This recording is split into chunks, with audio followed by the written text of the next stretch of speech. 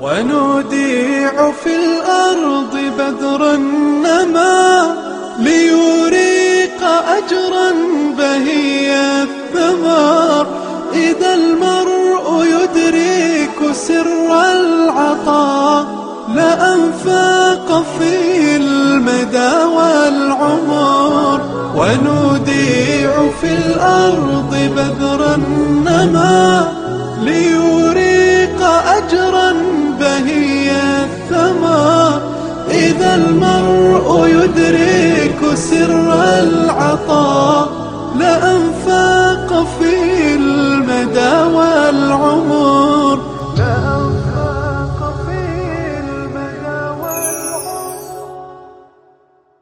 وللرجال عليهن درجة والله عزيز حكيم. قوامة الرجل قد تتحول إلى تسلط وتحكم إلا إذا تذكر الزوج عزة الله وقدرته، وهذا سر ختم الآية بصفة العزة. أو تسريح بإحسان. سمى القرآن الطلاق تسريحا لا ترغيبا فيه، وإنما ترغيبا في حسن المعاملة، لأن التسريح في الأصل الإرسال للمرعى، ففيه حث للأزواج عند الطلاق أن يحسنوا معاملة زوجاتهم، وأضاف لاستعمال لفظ تسريح شرط أن يكون بإحسان. فإن طلقها فلا تحل له من بعد حتى تنكح زوجا غيره. قال رسول الله صلى الله عليه وسلم: ألا أخبركم بالتيس المستعار هو المحل، فلعن الله المحل والمحلل له. قال قبيصة بن جابر الأزدي: سمعت عمر بن الخطاب يخطب وهو على المنبر: والله لا أوتى بمحلل ولا بمحلل له إلا رجمتهما.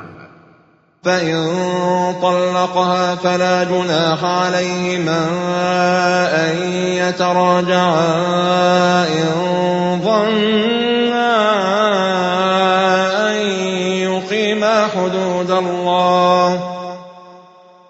قال صاحب الكشاف: ولم يقل إن علم أنهما يقيمان حدود الله، لأن اليقين مغيب عنهما لا يعلمه إلا الله، ومن فسر الظن هاهنا بالعلم فقد وهم، لأن الإنسان لا يعلم ما في الغد وإنما يظن ظنا. وإذا طلقتم النساء فبلغن أجلهن فأمسكوهن بمعروف أو سرحوهن بمعروف ولا تمسكوهن ضرارا لتعتدوا. والآية تأكيد لأمر الله بالإمساك بمعروف، وزجر صريح عما كان يفعله البعض من مراجعته لامرأته قبل انتهاء عدتها، لا لقصد الحفاظ على الزوجية، وإنما بقصد إطالة عدة الزوجة، أو لقصد أن تفتدي نفسها منه بماء. ولا تتخذوا آيات الله هزوا. ومن مظاهر اتخاذ آيات الله هزوا الإكثار من التلفظ بالطلاق. في موطأ مالك أن رجلا قال لابن عباس: إني طلقت امرأتي 100 مرة فماذا ترى عليه؟ فقال ابن عباس: طلقت منك ب3 و97 اتخذت بها آيات الله هزوا. وإذا طلقتم النساء فبلغن أجلهن فلا تعضلوهن أن ينكحن أزواجهن إذا تراضوا بينهم بالمعروف. الخطاب هنا لأولياء المطلقة دون طلقات 3 إذا خرجت من العدة وأراد زوجها أن ينكحها ورضيت بذلك، فلا يجوز لوليها من أب وغيره أن يعضلها، أي يمنعها من التزوج به حنقا عليه وغضبا لما فعل من الطلاق الأول. روي أن معقل ابن يسار كانت أخته تحت أبي البداح فطلقها وتركها حتى انقضت عدتها، ثم ندم فخطبها فرضيت، وأبى أخوها أن يزوجها وقال: وجهي من وجهك حرام إن تزوجته، فنزلت الآية. قال مقاتل: فدعا رسول الله صلى الله عليه وسلم معقلا فقال: كنت مؤمنا فلا تمنع أختك عن أبي البداح. فقال: آمنت بالله وزوجها منه. فإن أرادا فصالا عن تراض منهما وتشاور. ليس الفصال هنا الطلاق، بل الفصال هو فطام الصبي عن الرضاعة. فطام الطفل يرجع فيه القرار للمشورة بين الزوجين، فكيف بغيرها من القضايا؟ والذين يتوفون منكم ويذرون أزواجا يتربصن بأنفسهن 4 أشهر و10. وجبت العدة عليها وإن لم يدخل بها زوجها، وفاء للزوج المتوفى ومراعاة لحقها. ولا تعزموا عقدة النكاح حتى يبلغ الكتاب أجله. إشارة إلى حرمة عقد النكاح على المعتدة في حال العدة، وفساد هذا العقد إذا تم، ووجوب فسخه، وإذا عقد عليها وبنى بها فسخ النكاح. ولكن لا تواعدوهن سرا إلا أن تقولوا قولا معروفا. قال ابن عباس: السر الجماع، وهذا يسمونه مجاز المجاز، فإن السر مجاز عن الوطء، والوطء مجاز عن العقد. والآية تنهى الرجال عن مواعدة النساء في فترة العدة، وأن يقولوا لهم في السر ما يستحى من قوله في العلن لمنافاته للشرع. ولا يقول رجل لهذه المعتدة تزوجيني، بل يعرض بالخطبة إن أراد، ولا يأخذ منها الميثاق والعهد ألا تنكح غيره.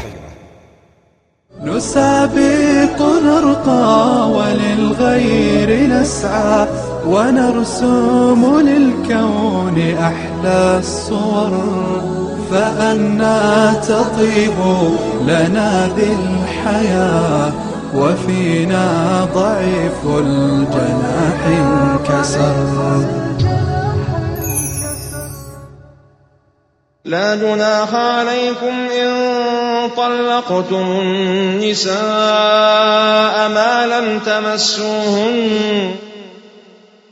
تعلموا أدب القرآن، كناية من ألطف الكنايات التي تربي الإنسان على حسن الأدب وعفة التعبير وتجنب الألفاظ الفاحشة فيما يتعلق بالعلاقة الزوجية. ومتعوهن على الموسع قدره وعلى المقتر قدره متاعا بالمعروف. هذه الآية تسمى آية المتعة كما جاء على لسان بعض الفقهاء، وهي تشريع حكيم، لأن فراق المرأة قبل الدخول بها ينشئ جفوة بينها وبين مطلقها، فجاءت المتعة تسرية لنفسها وتعويضا لها عما أصابها، وتلطيفا لجو الطلاق وما يصاحبه من جفاء وشحناء، واستباقا للمودة بين الطرفين. ولا تنسوا الفضل بينكم. لا تجعل لحظة غضب واحدة تهدم آلاف الساعات الجميلة. قال الإمام الشوكاني: وهو إرشاد للأزواج إلى ترك تقصي الحقوق على بعضهم والمسامحة فيما بينهم. حافظوا على الصلوات والصلاة الوسطى. لعل من أسباب تخصيص الوصية بالصلاة الوسطى وهي صلاة العصر أن ليس لها نافلة تجبر نقصها. وقوموا لله قانتين. لما نزلت هذه الآية؟ في صحيح البخاري عن زيد بن أرقم: إن كنا لنتكلم في الصلاة على عهد النبي صلى الله عليه وسلم يكلم أحدنا صاحبه بحاجته، حتى نزلت: حافظوا على الصلوات والصلاة الوسطى وقوموا لله قانتين، فأمرنا بالسكوت. فإن خفتم فرجالا أو ركبانا. صلوا ماشين على الأقدام أو راكبين، فليس الخوف عذرا مقبولا لترك الصلاة. إقامة الصلاة على وقتها، فقد أمر الله بإقامتها ولو مع الإخلال بكثير من الأركان والشروط، فلا يجوز تأخير الصلاة حتى يخرج وقتها ولو في حالة الخوف الشديد، فصلاتها بتلك الصورة أفضل وأوجب من صلاتها تامة بعد خروج وقتها. والذين يتوفون منكم ويذرون أزواجا وصية لأزواجهم متاعا إلى الحول غير إخراج، فإن خرجن فلا جناح عليكم فيما فعلن في أنفسهن من معروف.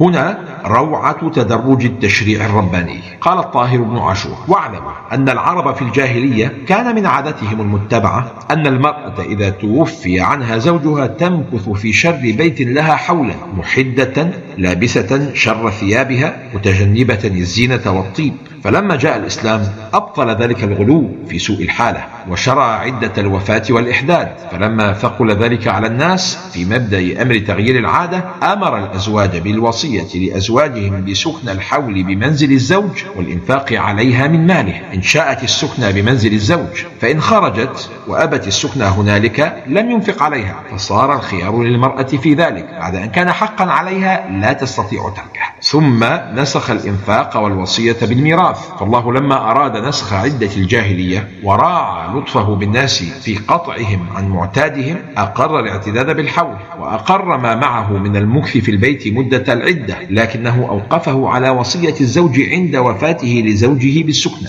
وعلى قبول الزوجة ذلك. فإن لم يوصلها أو لم تقبل فليس عليها السكنى ولها الخروج، وتعتد حيث شاءت. ونسخ وصية السكنى حولا بالمواريث، وبقي لها السكنى في محل زوجها مدة العدة مشروعا.